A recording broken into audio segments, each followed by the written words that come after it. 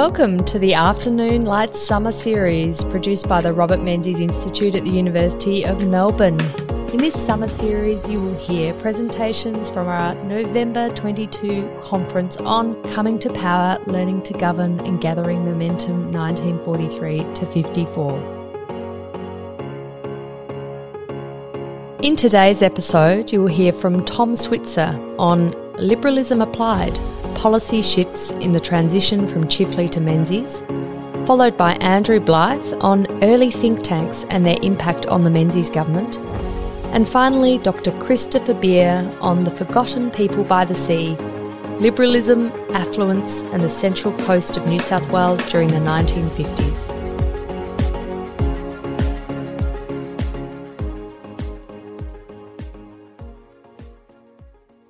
Thank you very much, Georgina.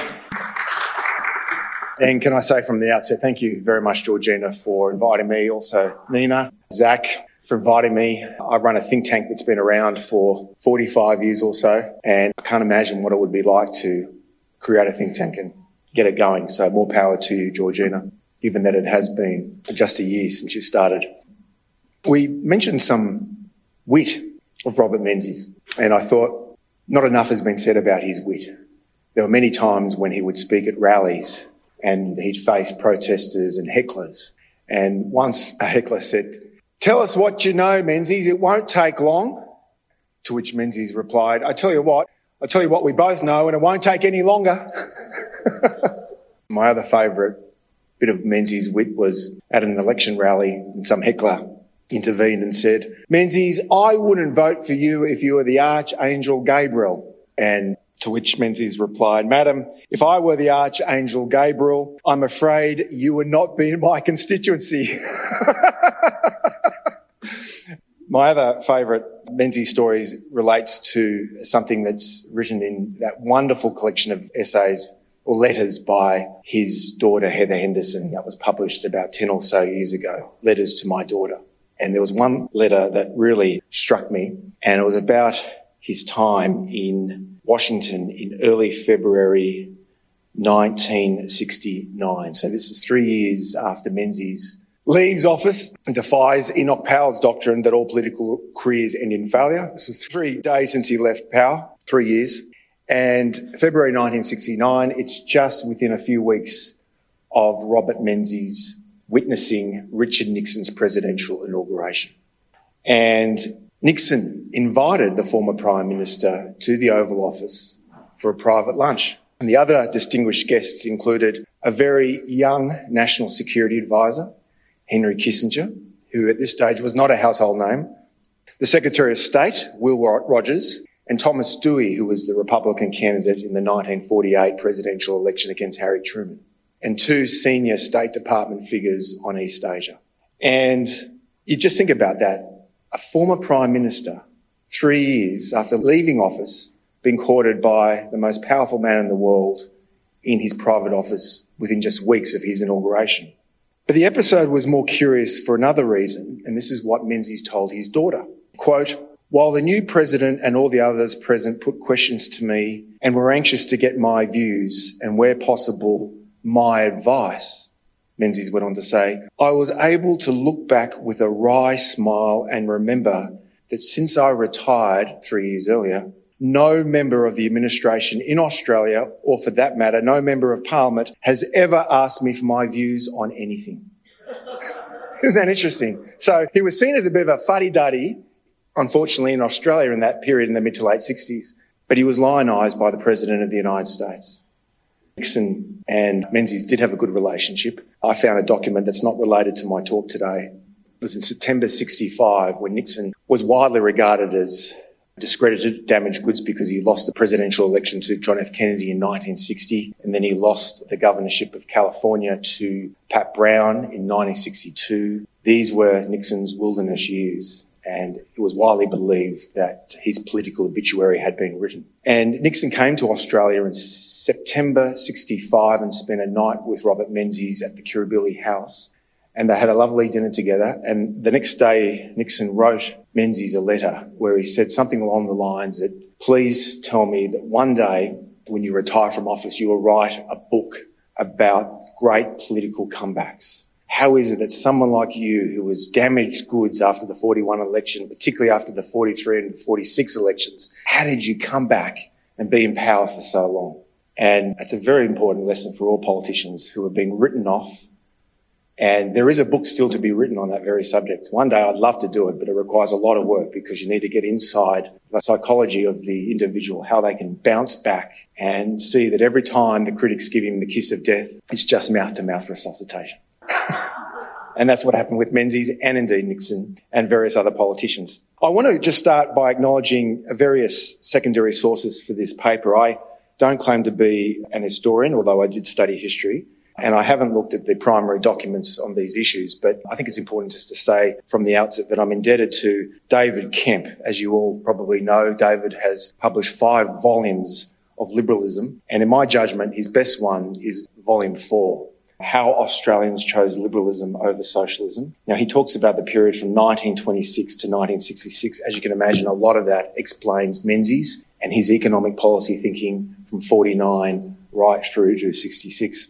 I'm also indebted to Alan Martin, the great biographer of Robert Menzies. He wrote 2 volumes. I focus on the second volume of Robert Menzies from 43 until his death in 78. John Howard's The Menzies Years is also very important. And Paul Kelly, a special praise to Paul, my former colleague at the Australian newspaper. Paul, in 2001, published a book about Australian Federation. This was to mark the centenary of the Federation from 1901. And that book was later turned into a series for both ABC's Radio National and ABC Television. And it is, in my judgment, the best documentary any Australian outlet has broadcast. There are 5 episodes and they talk about the different stages of the Australian settlement from 1901 onwards. So do rely quite a bit on Paul Kelly. I should also stress from the outset that it'd be remiss not to acknowledge Anne Henderson and the work she has just done on the question of bank nationalisation. I won't focus on that too much for obvious reasons, but I think it's nevertheless important to put my paper in the context of bank nationalism debates in the late 1940s. As Anne made it very clear,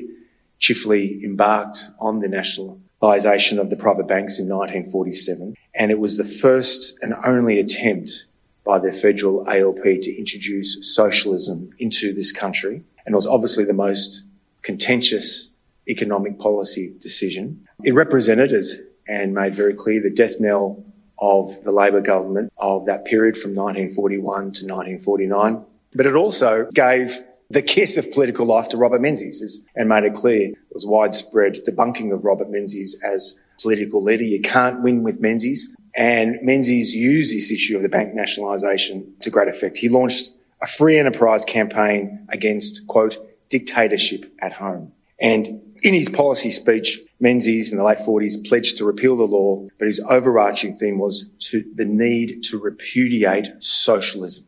And his main slogan was, a vote for Labor is a vote for socialism, and obviously bank nationalisation was the prime exhibit. He attacked the myth of the moderate Ben Chifley, and as Anne made clear, as a consequence, Robert Menzies won the 49 election with a 74-47 coalition majority. This was a new era of private enterprise and the repudiation of socialism. Now, Menzies saw the significance of this issue for Australians as being the link between nationalisation and their own private property rights. And as Paul Kelly made it clear, it's in fact the link between capitalism and liberty, the link that Australian socialists underestimated. Many Australians saw a potential threat to their own life implicit in the creation of a government-owned and controlled bank monopoly. Paul Kelly says there are 3 lessons. First, that Labor best governed by focusing on middle-of-the-road brands of government intervention. Second, that the public valued the economic and moral benefits of free enterprise. And thirdly, and crucially for today's discussion, that the nationalisation issue was exploited by Menzies not to repudiate government intervention and state power, but to position himself as its most successful champion. I want to repeat that. These are Kelly's words. The nationalisation issue was exploited by Menzies not to repudiate government intervention and state power, but to position himself as its most successful champion. And this, according to Kelly, was Labor's real defeat. Now, as is widely known, the 1949 election delivered the post-war prosperity in the 50s and the 60s. This was the post-war structure that Chifley and Curtin created. It's been marvellously told by the late historian Stuart McIntyre, called the boldest experiment. But these legacies would be enjoyed by not Chifley and the Labor Party, but Robert Menzies. He skillfully turned this into a Liberal Party issue. That is, in office, Menzies only enhanced the economic framework he inherited from his Labor predecessors. This was about civilising capitalism. It was Menzies who consolidated and gave expression to this enduring post-war legacy. Menzies could claim ownership of it. And that's why Paul Keating, who was one of Menzies' staunchest critics, particularly in the 1990s when Keating was Prime Minister, hardly a day went by without Prime Minister Keating bagging the Menzies legacy in Parliament. And he later lamented, quote, "We, Labor, we built the post-war structures and gave it to the Liberal Party. We gave it to Menzies." Yeah, exactly. Classic Keating. So I think the point to bear in mind here is that Menzies was a man of his time, he was a creature of his culture. And a classic case in point is what he did after the December 49 election. Now, there were calls, particularly within the co-governing Country Party, the later day National Party, to cleanse the public service, all the public servants, the civil servants who'd been aiding and abetting the Chifley Curtin agenda. There was a call from his own ranks for Menzies to cleanse the civil service or the public service from those who served Chifley and Curtin. But Menzies had no purge of bureaucrats upon his victory in 49. And I think this is important. He retained the services of Nugget Coombs. Nugget Coombs, a major public servant during this period, including into the 50s and so on. He relied on Coombs. Menzies valued his public service and usually took their advice. Now, in policy terms, Menzies brought to its finest pitch this point about civilising capitalism. And if you look at the period, unemployment hovered around 1 to 1.5%. Home ownership grew. The role of the Commonwealth government expanded. Menzies was dedicated to the growth of Canberra as a city and the capital. Arbitration and protection, the foundation Australian institutions, were upheld and advanced. There was no such thing as industrial relations reform.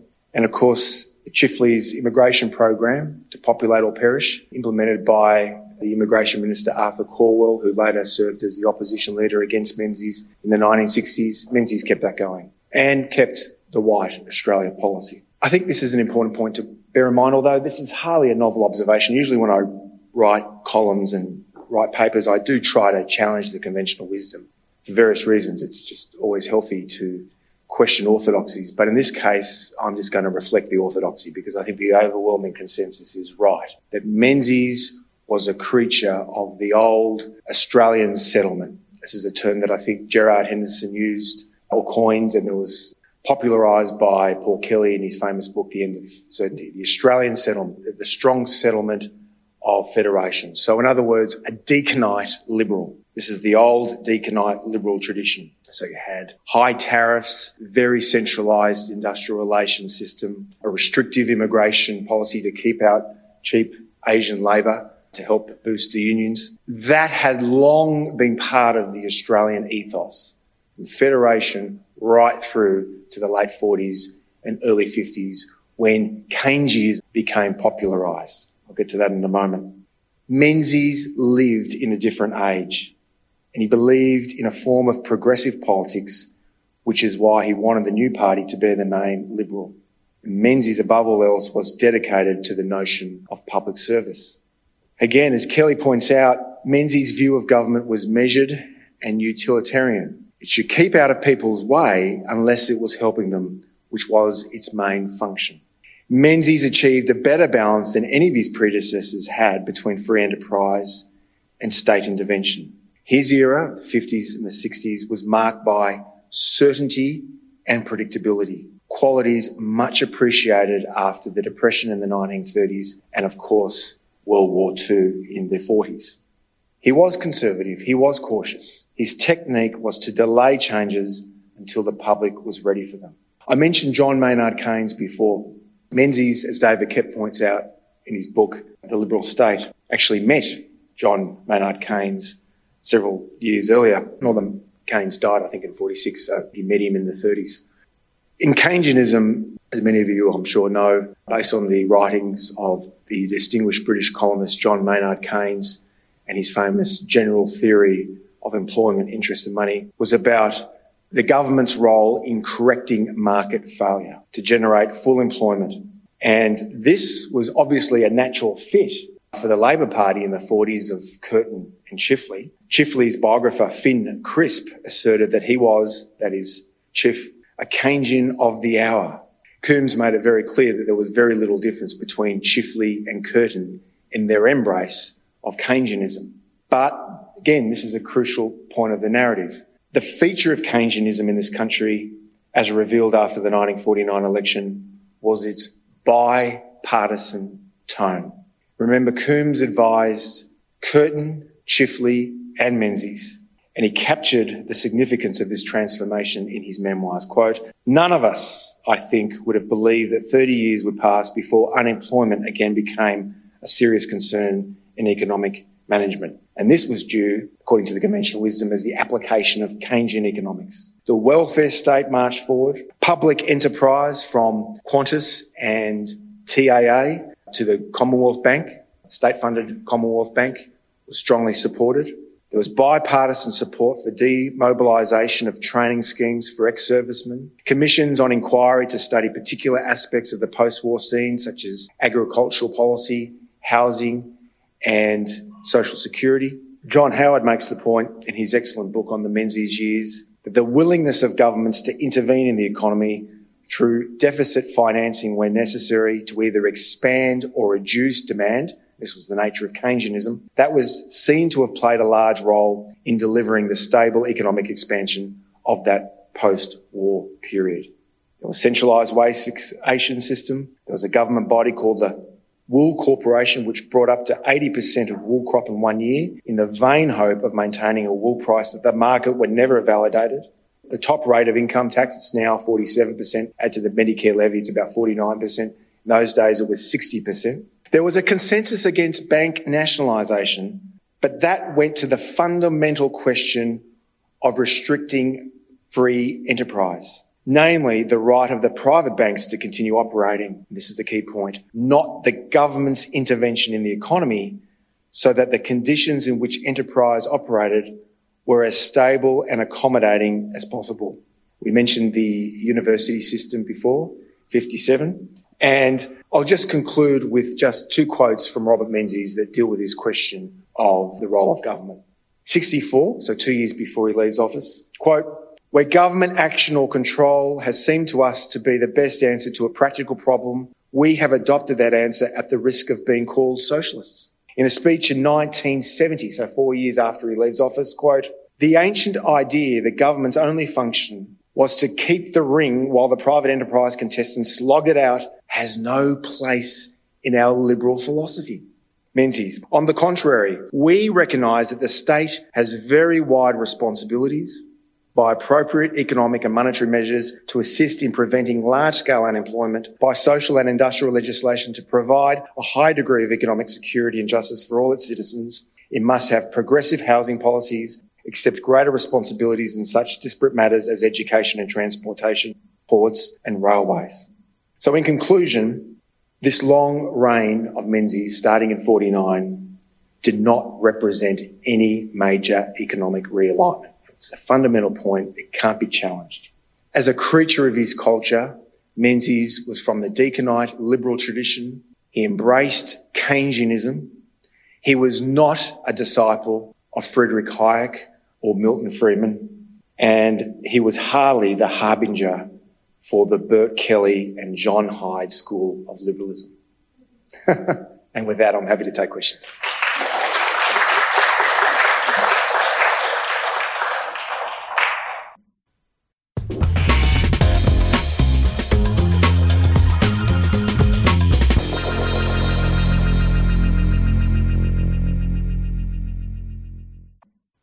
Thank you very much, Georgina, and to you and Zach and Nina for all your hard work. Having convened a couple of annual conferences myself over the last 6 years for the John Howard Prime Ministerial Library, I know what it takes to make an event run smoothly and then fall in a heap when everyone goes home. So thank you, and for your kind hospitality as well.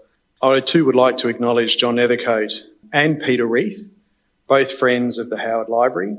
We are the custodians of Peter Reith's diaries, which were published as the Reith Papers, which is a cracking read.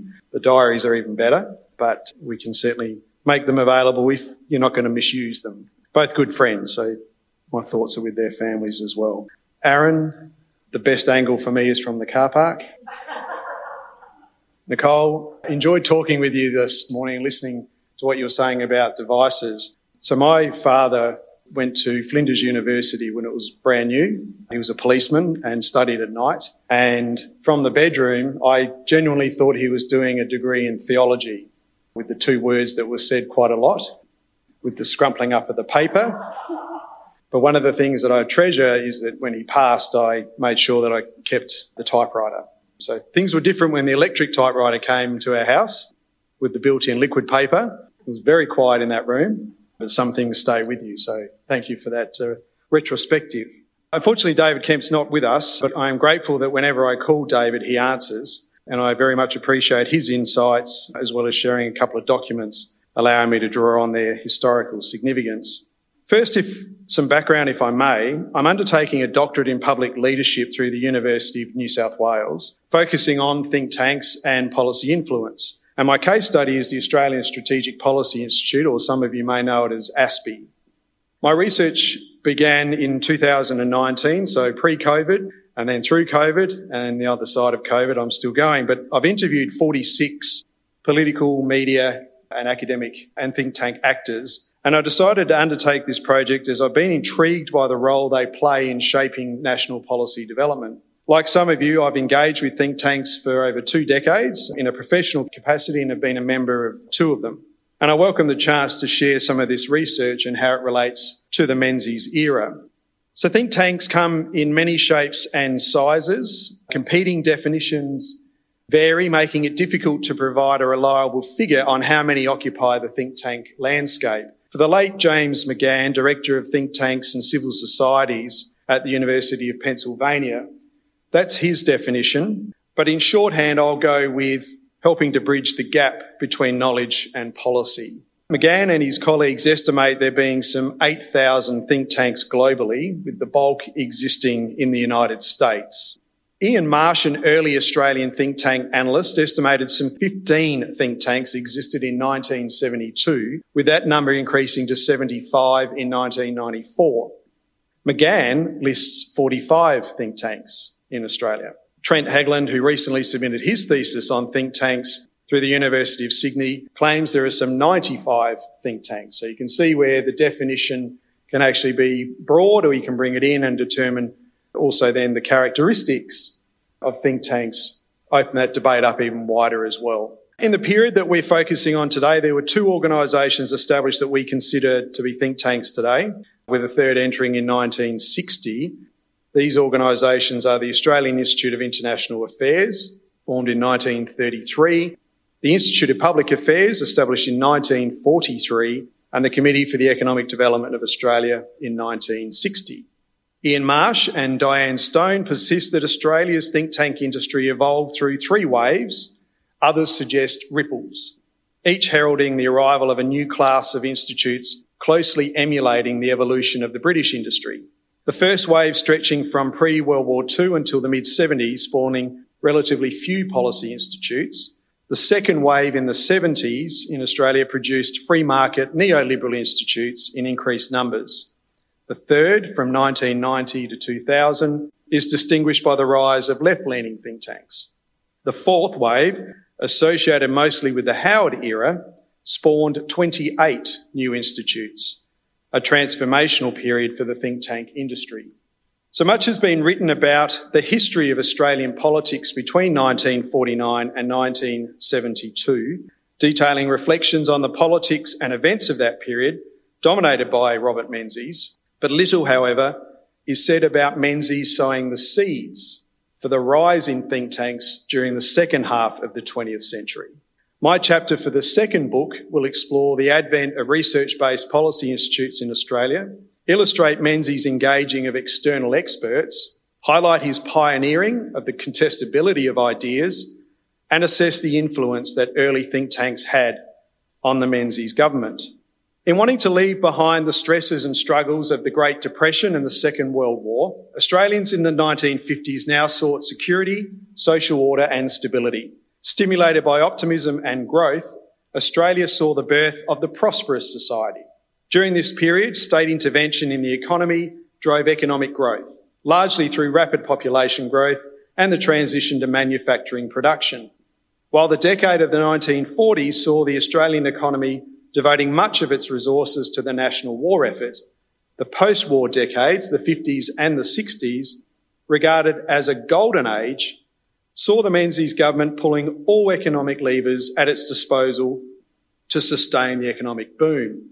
Over the next decade and a half, Menzies would be a champion of free enterprise and a believer in Keynesian economics rather than laissez-faire capitalism to support full employment and the welfare state. Keynesian policies range from state subsidies for primary export industries to highly protectionist industry policies. The government also implemented full employment strategies, encouraged high levels of direct foreign investment, and pursued an expansion in immigration levels. As Australia developed and grew, the demands on government increased in both range and complexity, and so too did the public service change in terms of both its structure and services offered. 50 years on from Federation, the Commonwealth Government's ascendancy in the affairs of the Federation were increasing. Increased magnitude, scope and complexity of government activity resulted in an incremental dependence on professional advice. In opposition, Menzies relied on the IPA in developing the policy platform for the Liberal Party. His relationship with President Coles and inaugural director Charles Kemp was instrumental in shaping the beliefs and values of the Liberal Party. In his Forgotten People address in 1942, Menzies argues against special interest groups, including unions and business lobbies, seen by Menzies as the officialdom of the organised masses. Governing in the national interest was no easy task. With competing voices at his heels, on one hand the Chamber of Commerce arguing for unrestricted importation of goods, and the Chamber of Manufacturers demanding import controls, Menzies believed strongly that the purpose of the political process was to determine what is the national interest. Addressing the IPA annual dinner in 1954, Menzies proffered, "What I liked about the institution of the IPA was that it was designed to get people of moment, of significance in the industrial and business world, to do some clear, objective thinking. For after all, a government goes in or a government goes out. But what matters in the country is that there should always be a body of honest, objective thought, which means that a great number of leaders of opinion have clear minds and clear long-range ideas." Further, he adds, "And I would like to say to George Coles, and I would like to say to my friend Kemp, that the publications of the IPA have, to me, and I don't doubt to many other people, been beyond value, because they have always set out to be objective and to be philosophic, to put the matter in the broad, to give us all an opportunity of fitting our thinking into a real pattern." But later in that speech, Menzies proclaimed, "What we need in Australia, what is needed in all free countries, is a body of people who don't set themselves up to say that the government is always right or that the government is always wrong. Because speaking as one with a fairly long experience in these fields, I know nobody better that a government is not always right, that a government can feel that it is right most of the time, and what's more important, always feel that it was honest about what it did, even if it turned out to be wrong, that as much as any mortal person in public affairs may aspire to." But while a proponent of such organisations as the IPA and AIIA in opposition, I will argue Menzies had little use for them in office. Yes, he would accept invitations to speak at annual conferences, but he would rely more on senior members of the public service when in government, much to the chagrin of his more noticeable supporters in business and eventually the Australian public. Menzies did, however, take steps midway through his premiership to reach out to experts for advice. In December 1956, the Menzies government commissioned Sir Keith Murray, the chair of the British University Grants Committee, to head an inquiry into Australia's university system. Menzies, wanting to identify ways for the federal government to contribute to their development, wrote to Murray inviting him to, and I quote, investigate how best the universities may serve Australia at a time of great social and economic development within the nation. Menzies set Murray a cracking pace. Murray had 3 months to inquire and deliberate on the future of Australian universities, and Murray met the challenge. So here's the report here, if anyone would like to look at it. This report, presented in September 1957, and had no idea there was 4 font available back then, it is quite small, confirmed Menzies' suspicion of a lack of appropriate facilities, quality of teaching, and a pending explosion in student numbers. Murray's advice was accepted almost entirely in full. As a result of acting on Murray's recommendations, by 1966 there was to be some 95,000 students enrolled at Australian universities, an increase of 35% in a decade. At the same time as the ripple of think tanks occurred, Australian universities increased in number from 6 in 1939 to 17 by 1973. Along with the review into higher education and the Morshead review into defence, it is the Vernon inquiry I wish to focus on briefly. Ahead of the 1961 federal election, the drums were beating for Menzies. Along with the infamous credit squeeze of 1960, business leaders were becoming frustrated by Menzies' almost sole reliance on the bureaucracy. He was urged to listen less to the views of interventionist bureaucrats in Treasury and more to ideas emanating from outside of Canberra. A one-seat majority would focus the mind of Menzies, but would also near exhaust him. On 17 October 1962, Menzies announced the appointment of a Committee of Economic Inquiry led by former Colonial Sugar Refining Chairman and Managing Director Sir James Vernon. The Vernon Committee was tasked with assessing the government's desire of maintaining a high rate of economic growth without prejudicing the attainment of full employment and price stability. Vernon began his work the following February. At the time of the report being released, one of the country's leading economists, Professor Downing, described its 3-volume report as the greatest inquest ever conducted into the Australian economy. He wrote of the, quote, the usefulness of providing a wide basis for a public debate about the issues raised by pursuing a high rate of economic growth. The report's most recognised recommendation was the creation of an advisory council on economic growth to review the country's experience and prospects of growth and to provide a forum of debate, consultation and communication about various matters concerning the economy.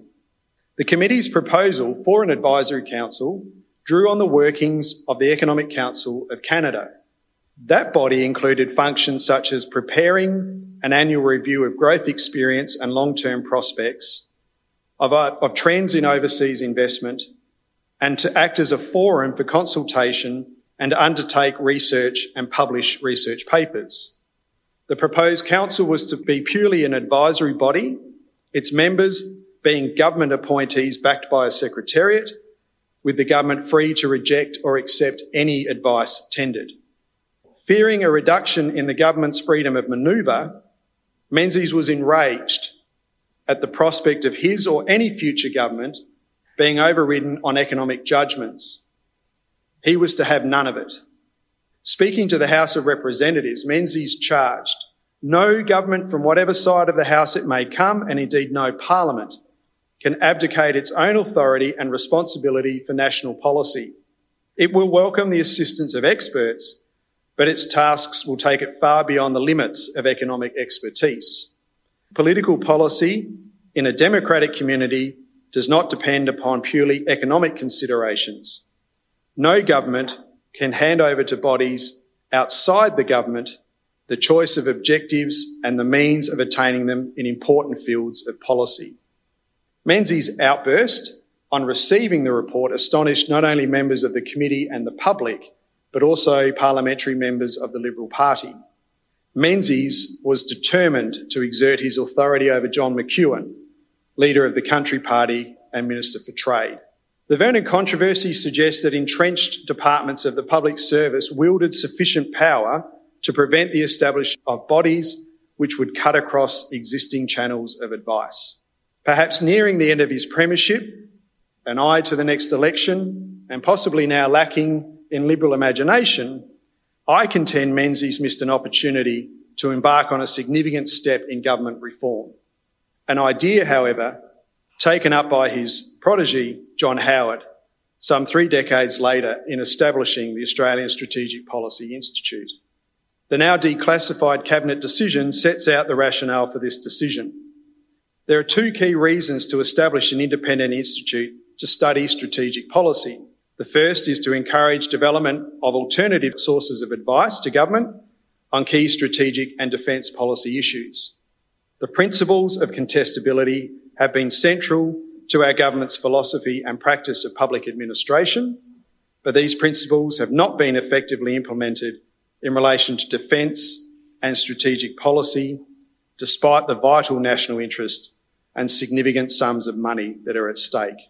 The government has found that there are almost no sources of alternative information or analysis on key issues in defence policy, including the critical questions of our capability needs and how they can be satisfied. The ASPI will be charged with providing an alternative source of expertise on such issues. Second, public debate of defence policy is inhibited by a poor understanding of the choices and issues involved. The ASPI will be tasked to contribute an informed and independent voice to public discussion on these issues. When asked about the influence of think tanks on policy development in Australia, political columnist and author Paul Kelly made clear to me that, and I quote, "We do not have a culture of think tanks going back over our history that the way other countries do. This is a little bit tied into the weakness of Australian philanthropy. When I started as a political journalist, there were virtually no think tanks at all.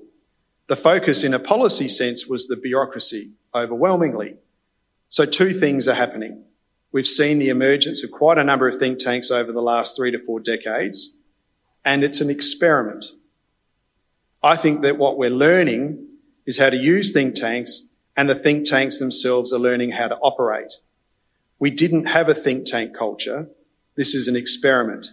It's a good experiment, but I think the results are very mixed, and that is only to be expected," end quote.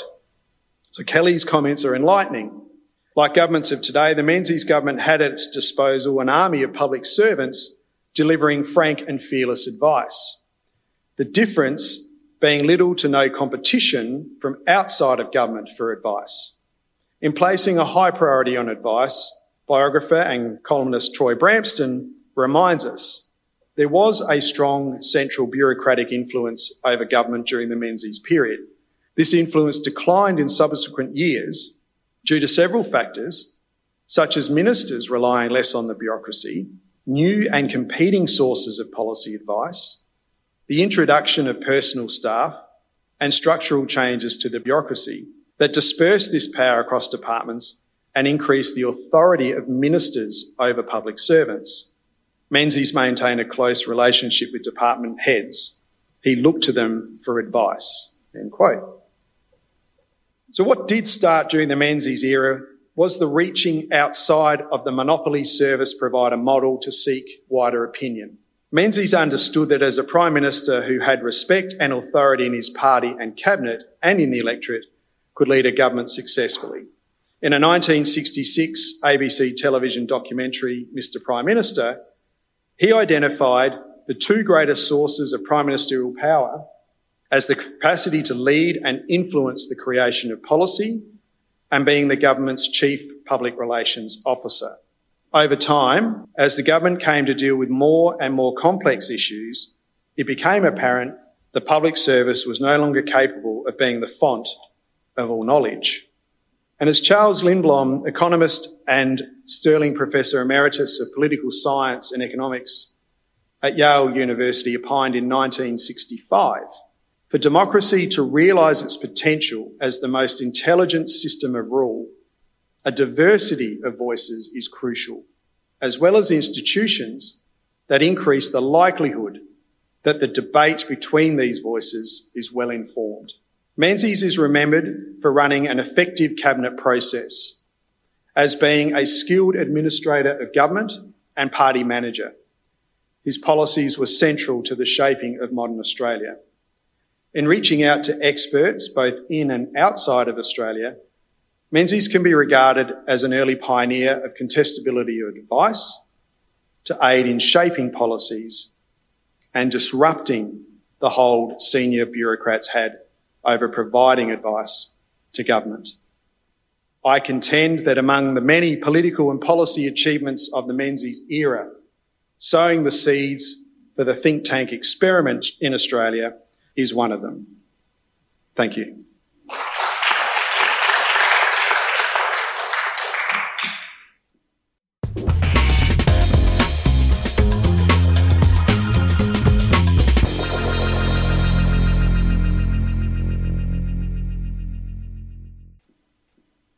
Thank you for having me, and I'm very glad to be here. My name's Chris Beer. I'm affiliated with the University of Newcastle. I'd like to begin by acknowledging the traditional owners of the land that we are gathered on, and that this project engages with the land Darkinjung people. It stems from a wider project I'm currently in the middle of, looking at suburbanisation of the Central Coast in the post-war era broadly from 1945 to the end of the 90s. So it's excerpts from that. My personal background and interest is in urban politics. And I guess for today, I've chosen to provide a regional history of the Menzies era, noting that the Menzies period of government was experienced in different ways in different parts of Australia. And I believe that the Central Coast has particularly interesting stories to tell within that context.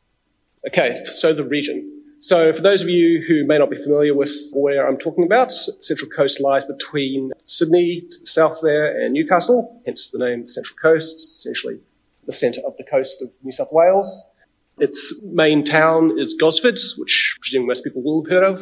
Other places you might have heard of include Woy Woy, home to Spike Milligan's mother, a famous comedian of the mid-century period, and Tarragul is the other perhaps notable settlements, perhaps more famous for ALP politics. There was a notorious 1975 conference there, and a faction in state politics were known as the Tarraguls in the 90s and early 2000s. So that's a little bit of Australian political history from the region that I won't be touching on today. In terms of its look and feel, basically think of the northern beaches of Sydney, so the area from Manly to Palm Beach, roughly that sort of coastline, that sort of environment. And for purposes of this talk, think of it essentially a rural area in 1945, characterised basically by forestry, market gardening, some small holiday guest houses. Although it is notable for having a coal mining industry in the northern part of the area. So the Lake Macquarie area, sort of adjacent to the Hunter and Newcastle, did actually have coal mining, and that's part of its political story as well, as you might imagine. Okay, so speaking to the broader context, the Menzies era has its own, I guess, historiography in terms of Australian urban history. At least one person earlier today has already mentioned that it was a period of making a property-owning democracy. Australia's always had historically high levels of home ownership, and this period went to its absolute maximum. So it started with roughly 50% of people were homeowners around at the end of the Second World War. Mid-60s, that reached in excess of 70%, and for some cohorts, younger people, that actually touched 90%. This is the absolute ascendancy of the era of property-owning democracy. And this was a deliberate effort of government policy.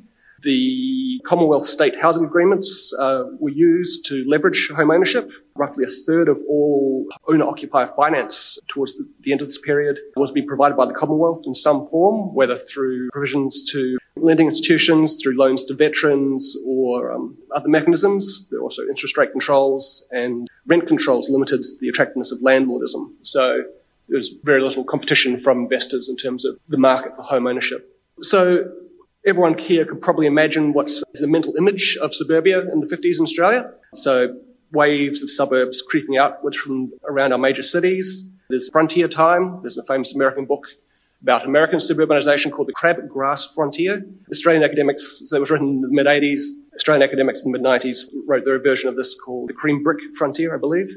So it's that sort of physical manifestation of the Menzies era is perhaps a really strong mental image. It was the commencement of mass automobility. So the image on the right of this slides show an arch built by the motor industry lobby group to commemorate the visit of Queen Elizabeth II in 1953. That's Macquarie Street in Sydney running down to the harbour. So that was very much part of the era of Menzies urbanism. Of course, the government's one of their key platforms in 1949 was getting rid of petrol rationing. So that was clearly a boost towards that direction in our cities.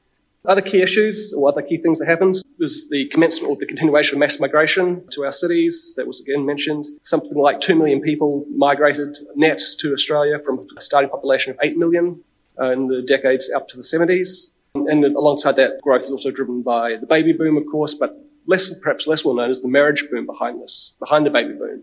So during this period, 95% of women were married at some point in their life, which was contrasting with the historical average of 85% for the First World War. And of course, then there's the overarching narrative of this being an age of affluence. The term milk bar economy has been used by Copland to describe this. It's one of those terms, I guess, like the lucky country that was perhaps used originally ironically or derogatively, but in fact actually sounds quite good when you think about it. So one of my PhD supervisors, Nick Brown, he wrote a great history of the 50s called Governing Prosperity. It talks about this being an age where freedoms and satisfactions were finally achieved, like the austerity of the 30s and 40s.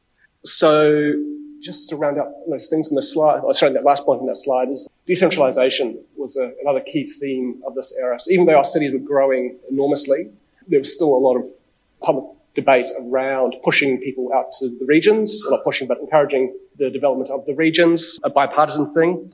Some people saw this as an urban efficiencies thing. It's more efficient to have people spread across the country rather than clustered and congested in major cities. Others saw it as a moral project in place people could have fuller community lives and be better citizens in the lower key environments offered by regional areas. So from that background, I'll move on to the Central Coast specifically. The image on the right there, for those of you who know the region, is North Avoca in the early 50s. Today, the median house price is 1.7 million. It's a lot more if you're on the beachfront. But as you can see, it was reasonably low-key back then. So I'd like to think of the Central Coast as something of a crucible of Australian sea change. So sea change is really one of the big demographic stories of Australia in the second half of the 20th century. And the Central Coast, perhaps along with the Gold Coast, is one of the regions where it really started and got underway. So during the period of interest to this conference, the Central Coast population jumped up from about 30,000 to about 40,000. That was associated by a building boom. That was complemented by a building boom, which saw more than a doubling of dwellings in the region. The demographics behind this are kind of interesting. It had very particular people's stories behind this. A lot of older people. The demographics were definitely of older people who'd moved there for retirement. They were overwhelmingly Australian-born as opposed to new Australians. And there's also an element of long-distance commuters to Sydney. So for those of you who, again, know the region, there's a nice motorway between Sydney and Gosford, Sydney and the Central Coast these days, which is very spectacular, carving through the sandstone country. The road like that back in the Menzies era was nothing like that, so you would have to been very committed to have driven it, or there were steam trains that also offered connectivity. So nonetheless, people were willing to make that distance then and as they are now. So even today, something like a third of the workforce of this region still commute to Sydney proper to work and live by the beach. So I've got that second from bottom dot point is about the land market. So it's quite interesting. So the home ownership rate exceeded that of Australia as a whole and Sydney as a whole. A substantial proportion of that was actually weekenders or second homes. So this is really as the affluent society made, maybe not brick, but certainly fibre by the beach. It's a real transformation of the Australian built environment through. And the land was cheap. So I've mentioned there was a land glut. So when you read the local histories, you hear of waiters and clerks and other people of very modest means being able to purchase multiple blocks of land. I think I calculated that land by the beach has always been expensive, but anything further back was something you could buy a block for something like 5% of the annual male wage at that time. So it's a completely unique market. It's a very distinct market compared to where we've moved on from them. Okay, so how did this all play out politically? On the right-hand side of my slide there is the division of Robertson as it stood in 1948. So it's kind of hard to see. I apologise for that. The thick red line, if I go off-piste and wander and point, is that going to create problems, or is that Can I take the microphone with me? That's just too hard. Don't worry about it. So essentially, it is too hard to see. Anyway, so basically we're looking at the area between Sydney and Newcastle. The division of Robertson today is much smaller than this area. So today this takes in parts of what is now Barara. There's the electorate of Dobell, the electorate of Shortland, and eat into its current area quite substantially. But the electorate itself is something of a geographical representation of sea change. So like the population as a whole, at Federation, the Robertson's a Federation electorate, and originally was centred around the Mudgee and Dubbo area. By the 50s, it moved to the sea with the people. So it's kind of a curious political geographic representation of the sea-changing phenomenon. Anyway, so yes, in terms of the political history of the region during this period, the Liberals gained it in 49, and they held on to it in 51. The population did say no to the Communist Party referendum in 1951 by a reasonably significant margin. And then, nonetheless, the Liberals held it in 54 with just over 50% on the basis of communist preferences. So it's quite a curious little story. Okay, so my slide here, the man on the right is Roger Dean, who was the Liberal MP throughout that period. So as I mentioned, he picked it up in 49. His family background is perhaps typical of the non-Labour side of politics. His family owned a brickworks in Newcastle, served overseas during the Second World War, also in the Northern Territory, was a lieutenant and believed the army. Came back, got into politics, met his wife. His wife was a secretary in the Liberal Party office, and 1949 election, he got pre-selection essentially as a compromise candidate. Even though he was from just outside the area, he was seen as wasn't tied to either two other competing candidates, and was able to enter Parliament, get pre-selection that way. He mentioned that his ALP opponent at the time, he had the appearance of cruising and didn't work that hard, and that helped him obviously get over the line. He also has acknowledged that he needed basically, I mentioned the coal mining earlier, he needed basically to win a third of those coal miners' votes to get the numbers he needed, which obviously he achieved. So he talks about going down into the mines in an oral history project he did for Australian Parliament House in 1984, which is a treasure trove of information about him and the Central Coast. So yes, and then you mentioned that he didn't actually blame the miners for going on strike at that time, not so much in terms of wages, but just in terms of the conditions that they had to endure. So he had some sympathy for coal miners, even in his later years. So as a local MP, he was very orthodox, too loyal followers, as one assessment of him. So he never made it to the ministry. He was, I guess, seen as not assertive enough to earn his place at that table, but he did eventually get the role of Administrator of the Northern Territory in 1964, and then that was followed by being the Consul General in San Francisco from 1970 to, I think, 1974 or something like that. So he certainly achieved some sort of recognition after leaving Parliament. Yeah, in terms of his public statements, so I've been through the Sydney Morning Herald, The Age, there's a local newspaper called the Gosford Times, the Wang District Advocate. So he's made various speeches, which all pretty much were orthodoxy with party policy at the time. He encouraged people to be welcoming of new Australians. He supported the local Flora and Fauna Protection Society, so forth. And it was just strongly in favour of empire and the Commonwealth, so no real surprises there. In terms of anti-communism, that does come through as a theme in his 1984 oral history transcript. So he certainly supported the government's position on that and spoke publicly and did his bit in the electorate to make the government's case, even though the electorate didn't go that way ultimately. But that's not to deny it was a real issue for local people. In terms of other sources, the local newspapers note that the council rejected the Eureka League, i.e. the youth wing of the Communist Party, from having summer camps on the Central Coast. And also I came across an example in a history of one of the beachside suburbs where a women's association in the 1950s had their rules, and one of those were no communists allowed.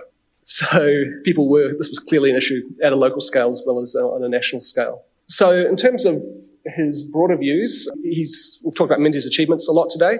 He was asked about this in 1984, and he said that supporting empire and the development of Australia were Menzies' greatest achievements, but he also said that Menzies, he was asked to name what the biggest failure of Menzies was, and he said succession planning. He sort of thought they sort of sleepwalked their way into Holt, which was obviously anyway, that was his view. And he, in terms of, I guess, the broader politics of the time, he said he saw Australians as, quote, a free enterprise people, even if they weren't coalition supporters. So he saw free enterprise and liberal politics as transcending party political lines.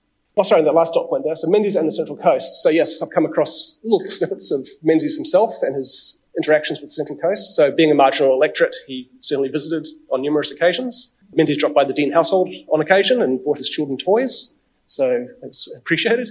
Less appreciated, though, is the Central Coast being quite attractive. And near Sydney, Menzies apparently asked the Dean to host international visitors more than he'd like. So he found that to be a bit of a drag in the end, but I guess you take the good with the bad. Moving on, so the picture on the right there is Terrigal Beach in the 1950s.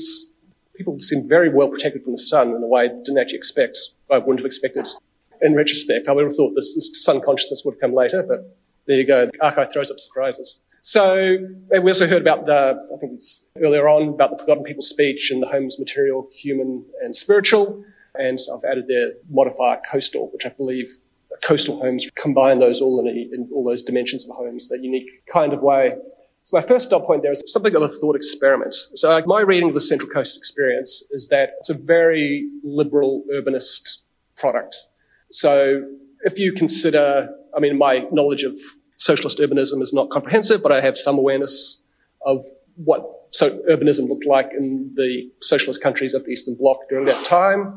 They certainly had seaside resorts in places like Yugoslavia, Bulgaria, the Black Sea, and so forth, even the Baltic and East Germany. But this sort of spontaneous choice and enablement of people to be able to build their homes and all their holiday homes en masse is really, I think, a product of the liberal system giving people choices and enabling them to live lives in a way that wasn't necessarily foreseen by the way that we managed our cities otherwise, or could have been managed otherwise. So that second dot point there, I guess, sums it up as the Central Coast's experience during the Menzies era is a revealed choice around how people value time, distance, and play, as opposed to other considerations, and all being told how to live their lives. And finally, I think this can also be read here against some broader themes and, I guess, historiography from the period, which is named Robert Hughes, the art historian, in The Fatal Shore, talks about Australians having a distinct view of Eden as property.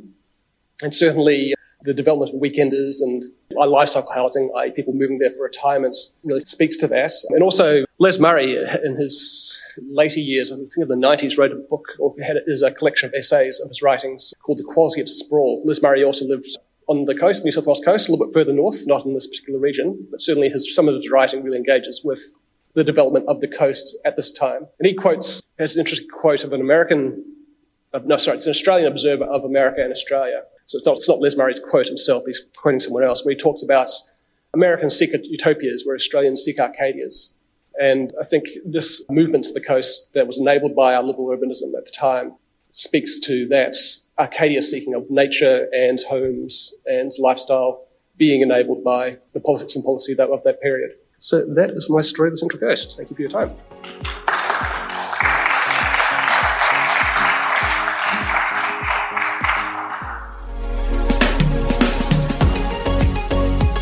I hope you've enjoyed hearing from the presenters at our 2022 conference on this summer series of the Afternoon Light podcast of the Robert Menzies Institute.